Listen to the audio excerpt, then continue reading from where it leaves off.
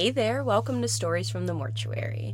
I'm your host, Aulani Santiago, here to administer your daily dose of death. I hope that everyone's having a great December so far. Since there are 14 religious holidays this month, I'd like to formally wish everyone a happy and safe holiday. Today's story is one of many others like it. A person of color being the victim of a hate crime is something that happens even today. But back in the 60s, the United States was over 40 years away from the Matthew Shepard and James Byrd Jr. Hate Crimes Prevention Act.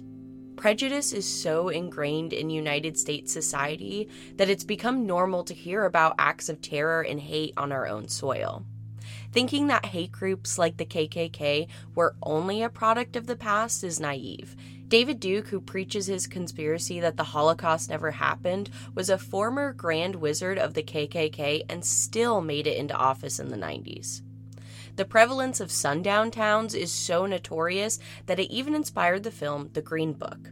So while today's episode isn't necessarily physically gruesome, it's certainly upsetting because of the hate involved. A lot of the information for today's story comes from Sandra Chapman's book, The Girl in the Yellow Scarf. Now, I want to take a moment to thank you all for your patience with the bi-weekly episodes. I have school starting back up in January on top of my full-time job, so I may be sticking to a bi-weekly release schedule. However, if you're interested in more content, I do have a bonus episode on Patreon that did violate YouTube's community guidelines. Patrons also get episodes early, and in the new year, they'll also be getting ad-free episodes. The more patrons we have, the more content I can create, since, like I said, I do work full-time and go to school. But if I'm able to take a day off from work each week, I can create more content for all of you lovely ghouls. So if you're interested in supporting the show, check out patreon.com/storiesfromthemortuary, or click on the Patreon link in the show notes, where I will also be putting all of the sources I used for today's episode. Now first, I do need your help finding another missing Indigenous woman. Ida Beard was a helper. The mother of four loved to volunteer at Sunday school. If anyone needed a hand preparing the fellowship dinner, she'd always offer her services. Ida, who loved ones described as always having a smile on her face, loved wearing her hair in French braids and had a habit of rolling her pant legs up. She never ventured too far from her El Reno, Oklahoma home, where she lived with her mother, who's blind. It was a shock when the member of the Cheyenne Arapaho tribe disappeared on June 30th, 2015. On the evening she vanished, she told her mother that she was going to go visit friends down the street. Quote, "All we know is she was seen leaving, reportedly walking home, and then she never made it there," El Reno Police Department Major Kirk Dickerson stated. What happened to Ida remains a mystery. Earlier this year, Senate Bill 172, also known as Ida's Law, was signed into law. The bill created an Office of Liaison for Missing and Murdered Indigenous Persons within the Oklahoma State Bureau of Investigation, which will coordinate with state, tribal, and federal law enforcement agencies to address unsolved cases. Ida Joanne Beard was born December 26, 1985. At the time of her disappearance, she was 29 years old, 5'6", and 120 pounds, with brown hair and brown eyes. Her NamUs ID is 30338. If you have any information on Ida's disappearance or whereabouts, please call the El Reno Police Department at 405-262-6941. When we return from the break, we'll get into this week's Story from the Mortuary. Are you equal parts cute and spooky? Do you like horror movies and celebrate Halloween year-round? Visit wearecrimsonclover.com for all of your spooky needs. They have home decor, kitchenware, and clothing that'll suit all of your ghostly needs. I just ordered a Faces of Death shirt, and I'm very excited to wear it to work. Use code Miss_Memento_Mori with 2 I's. That is MS_MENTO_MORII for 10% off of your total purchase at checkout. There will be a day sometime in the near future when this guide will not have to be published. That is when we as a race will have equal opportunities and privileges in the United States. It will be a great day for us to suspend this publication, for then we can go wherever we please and without embarrassment." That was how the authors of the Negro Motorist Green Book ended the introduction to their 1948 edition. In the pages that followed, they provided a rundown of hotels, guest houses, service stations, drugstores, taverns, barbershops, and restaurants that were known to be safe ports of call for Black travelers.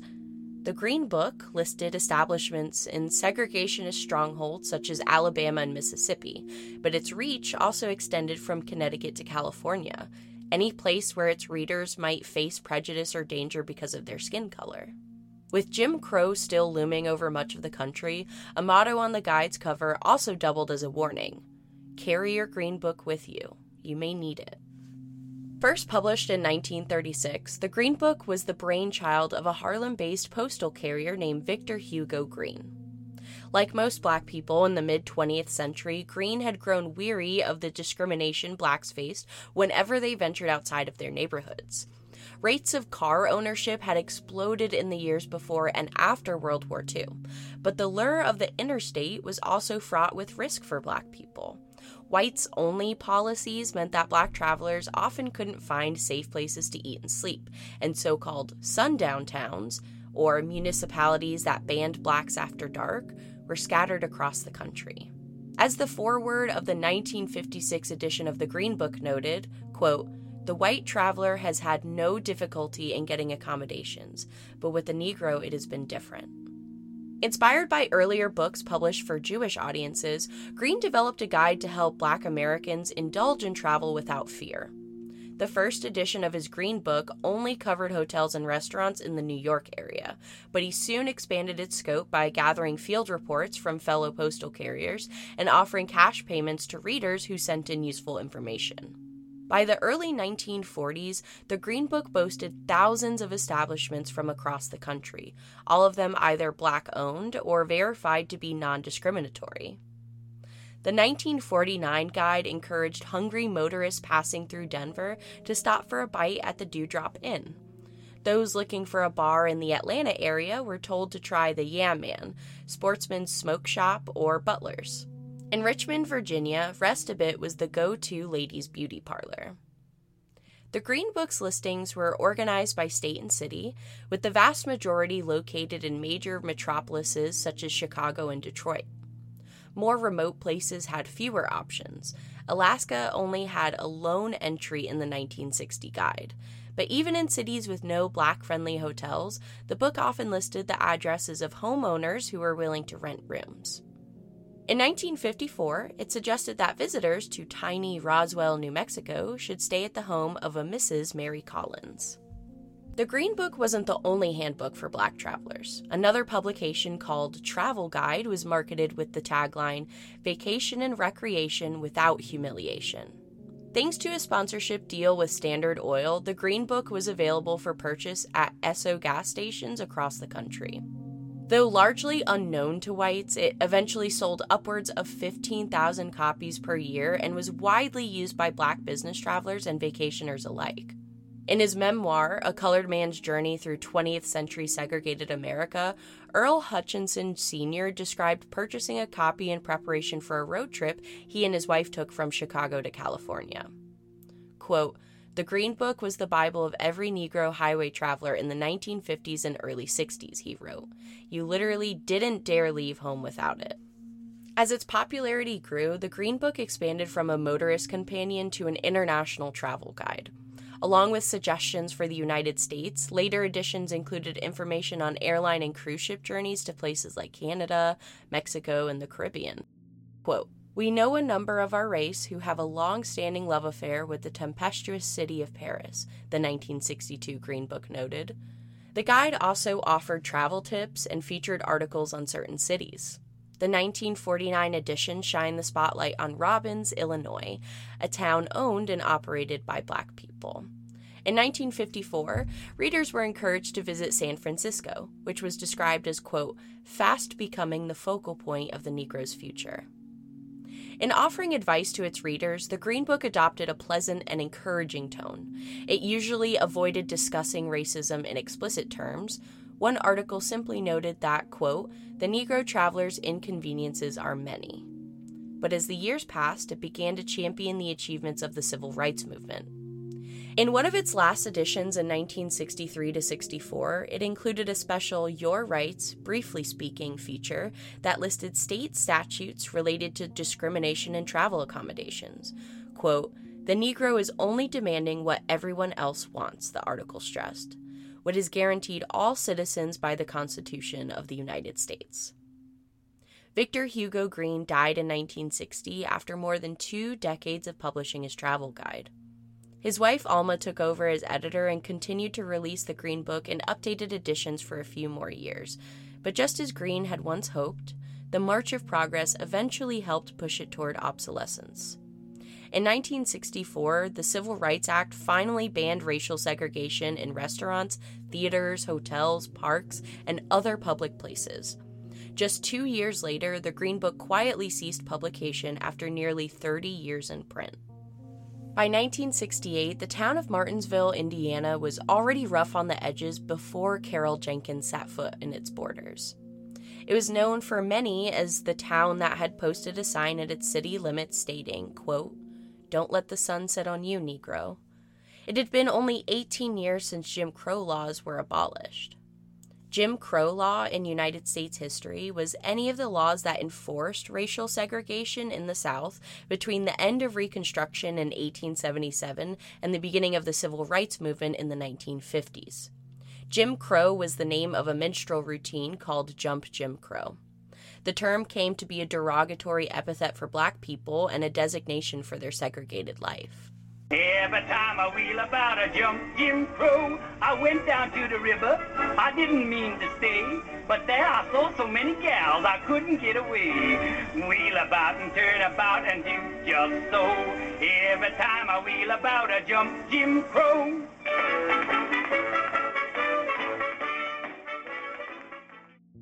From the late 1870s, Southern state legislatures passed laws requiring the separation of whites from, quote, persons of color in public transportation and schools. Generally, anyone of ascertainable or strongly suspected Black ancestry in any degree was, for that purpose, a person of color. The pre-Civil War distinction favoring those whose ancestry was known to be mixed, particularly the half-French free persons of color in Louisiana, was abandoned. The segregation principle was extended to parks, cemeteries, theaters, and restaurants in an effort to prevent any contact between Blacks and whites as equals. It was codified on local and state levels, and most famously with the separate but equal decision of the U.S. Supreme Court in Plessy v. Ferguson in 1896. In 1954, the Supreme Court revised Plessy in Brown v. Board of Education of Topeka. It declared segregation in public schools unconstitutional, and, by extension, that ruling was applied to other public facilities. In the years following, subsequent decisions struck down similar kinds of Jim Crow legislation. Though, on paper, freedom and equality came for all citizens, Martinsville and other towns in the Midwest harbored prejudice and kept the pot of racial bigotry simmering, if not boiling. When World War I ended, some Martinsville citizens turned the patriotic fervor generated by the war in an appalling direction.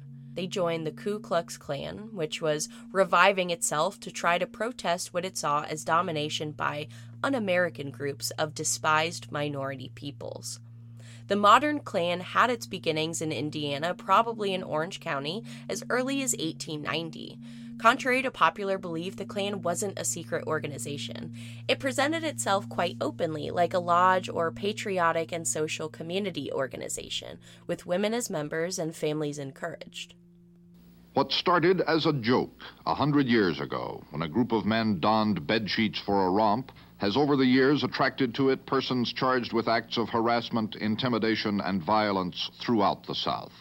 Even though the nation has been outraged for many years, the Ku Klux Klan persists with its bizarre ritual and trappings. But 100 years is a long time for a joke. The Ku Klux Klan is either of two distinct United States hate organizations that employed terror in pursuit of their white supremacist agenda. One group was founded immediately after the Civil War and lasted until the 1870s.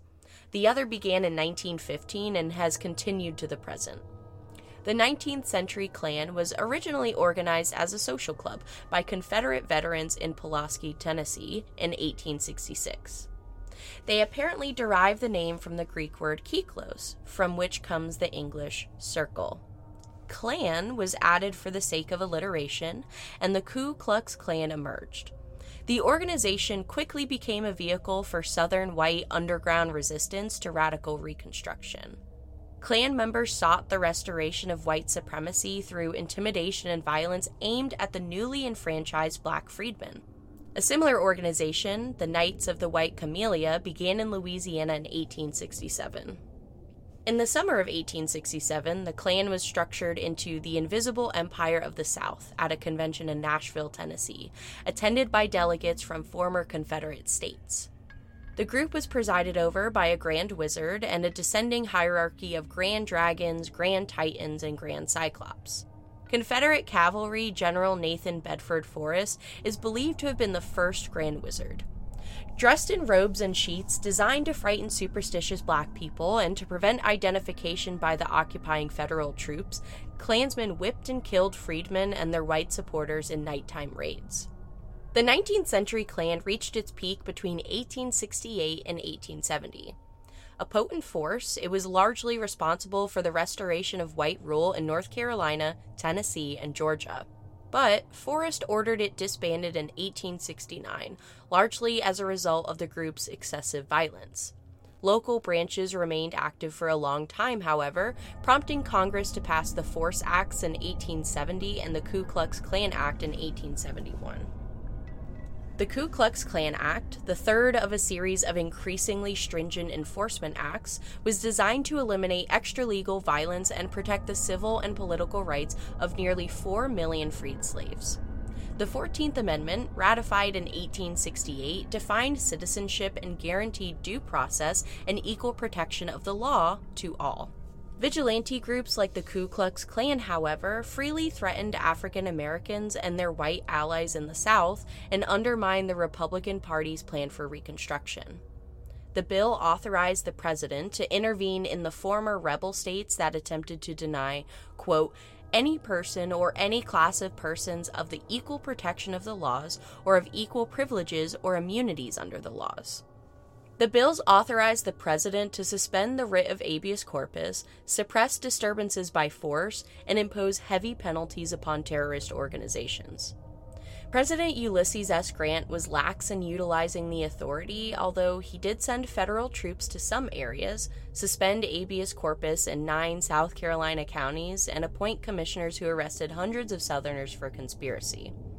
A grand jury convened in Columbia, South Carolina in 1879 to investigate the activities of the Klan concluded, in part, quote, during the whole session we've been engaged in investigations of the most grave and extraordinary character, investigations of the crimes committed by the organization known as the Ku Klux Klan. The evidence elicited has been voluminous, gathered from the victims themselves and their families, as well as those who belonged to the Klan and participated in its crimes.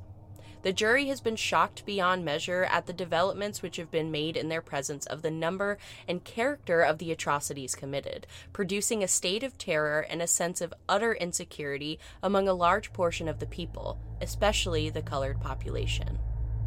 In United States v. Harris in 1882, the Supreme Court declared the Ku Klux Klan Act unconstitutional, but by that time the Klan had practically disappeared. It disappeared because its original objective, the restoration of white supremacy throughout the South, had been largely achieved during the 1870s. The need for a secret anti-black organization diminished accordingly. The 20th century Klan had its roots more directly in the American nativist tradition. It was organized in 1915 near Atlanta, Georgia, by Colonel William J. Simmons, a preacher and promoter of fraternal orders who had been inspired by Thomas Dixon's book, The Klansman, in 1905, and D.W. Griffith's film, The Birth of a Nation, from 1915. The new organization remained small until Edward Y. Clark and Elizabeth Tyler brought to it their talents as publicity agents and fundraisers. The revived Klan was fueled partly by patriotism and partly by a romantic nostalgia for the Old South. But, more importantly, it expressed the defensive reaction of white Protestants in small-town America who felt threatened by the Bolshevik Revolution in Russia and by the large-scale immigration of the previous decades that had changed the ethnic character of American society. This second Klan peaked in the 1920s, when its membership exceeded 4 million nationally, and profits rolled in from the sale of its memberships, regalia, costumes, publications, and rituals. A burning cross became the symbol of the new organization, and white-robed Klansmen participated in marches, parades, and nighttime cross burnings all over the country. To the old Klan's hostility toward blacks, the new Klan, which was strong in the Midwest as well as the South, added bias against Roman Catholics, Jews, foreigners, and organized labor. The Klan enjoyed a last spurt of growth in 1928 when Alfred E. Smith, a Catholic, received the Democratic presidential nomination. During the Great Depression of the 1930s, the Klan's membership dropped drastically, and the last remnants of the organization temporarily disbanded in 1944. For the next 20 years, the Klan was quiescent, but it had a resurgence in some southern states during the 1960s as civil rights workers attempted to force southern communities' compliance with the Civil Rights Act of 1964. There were numerous instances of bombings, whippings, and shootings in southern communities, carried out in secret but apparently the work of Klansmen.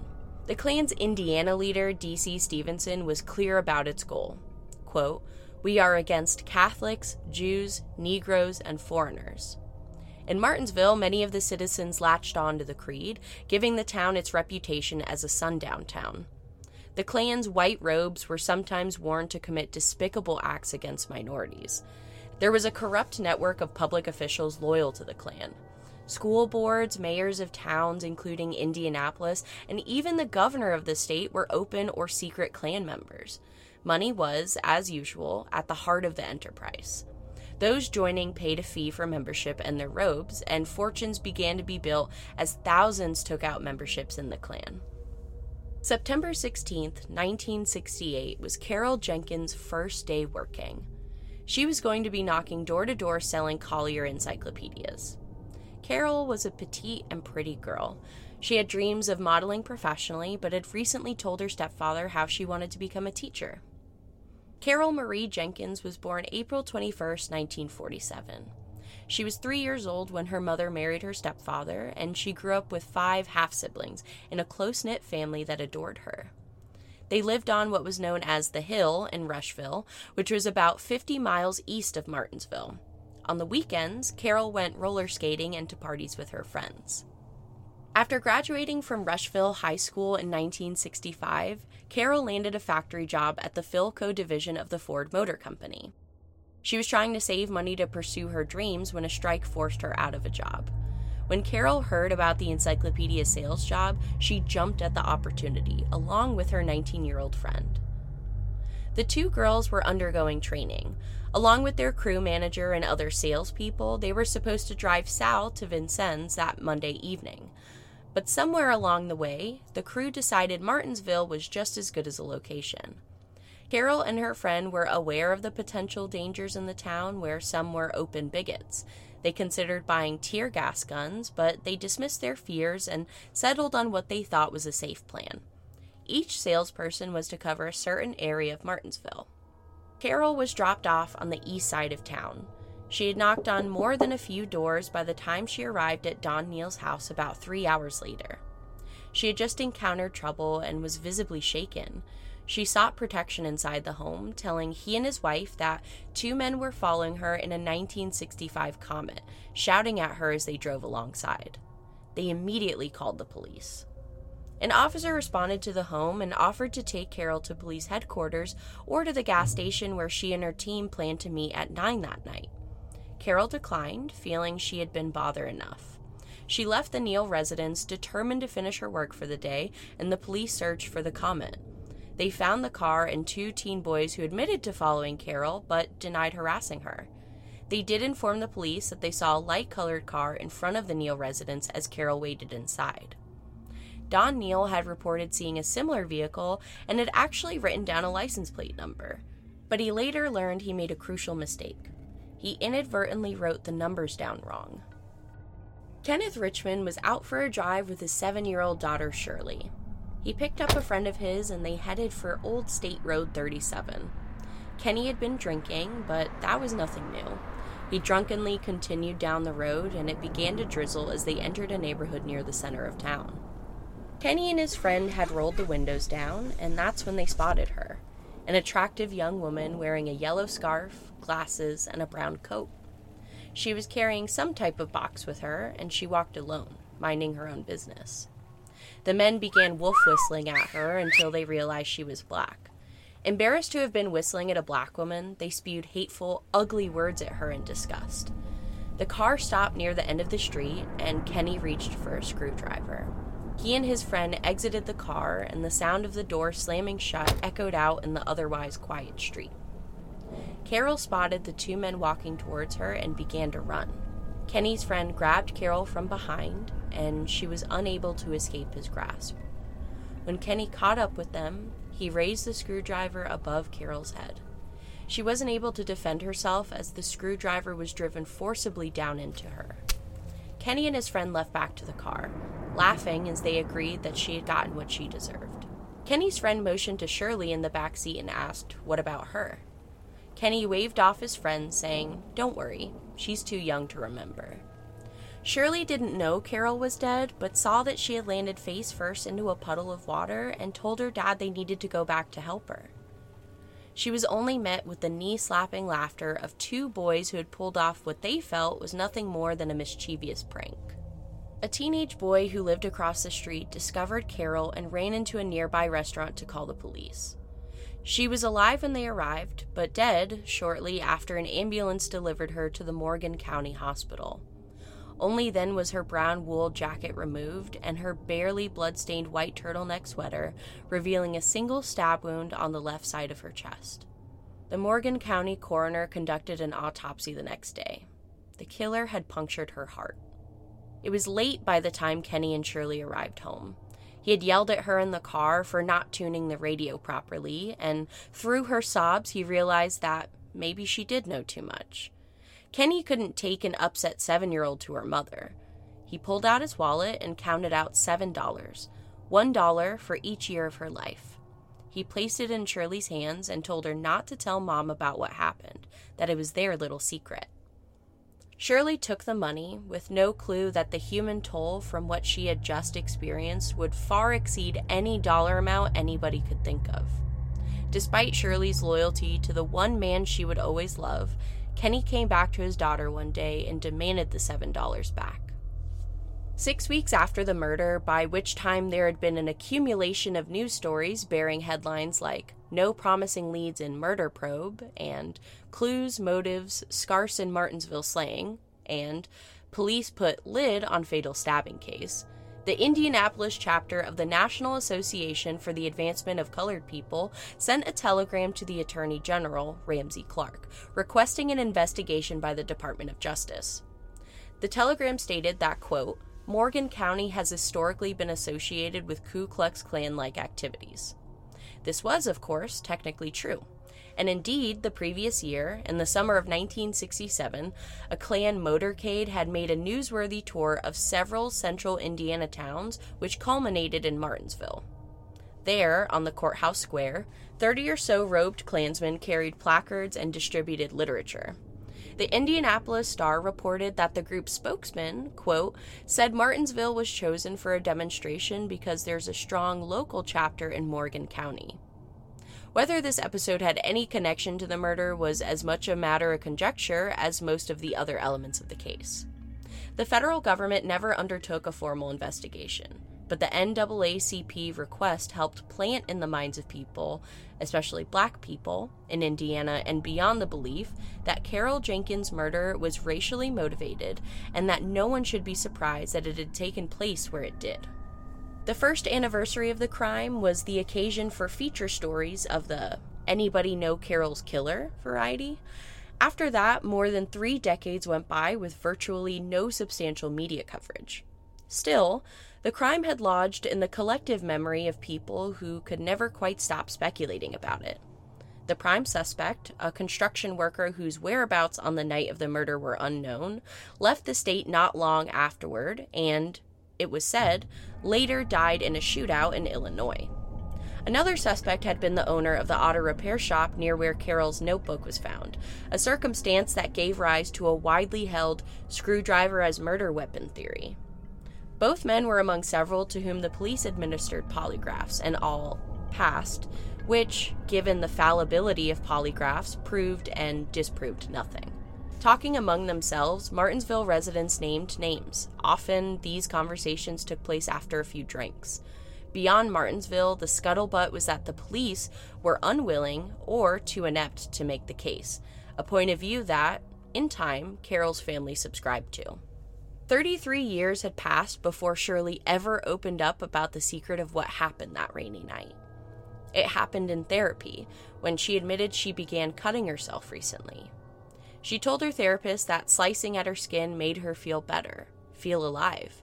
It had become her way of coping with her most traumatizing secret. And so, it was time to reveal her most guarded secret.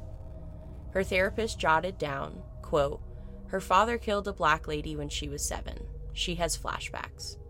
On paper, it was massively understated, like a grocery list.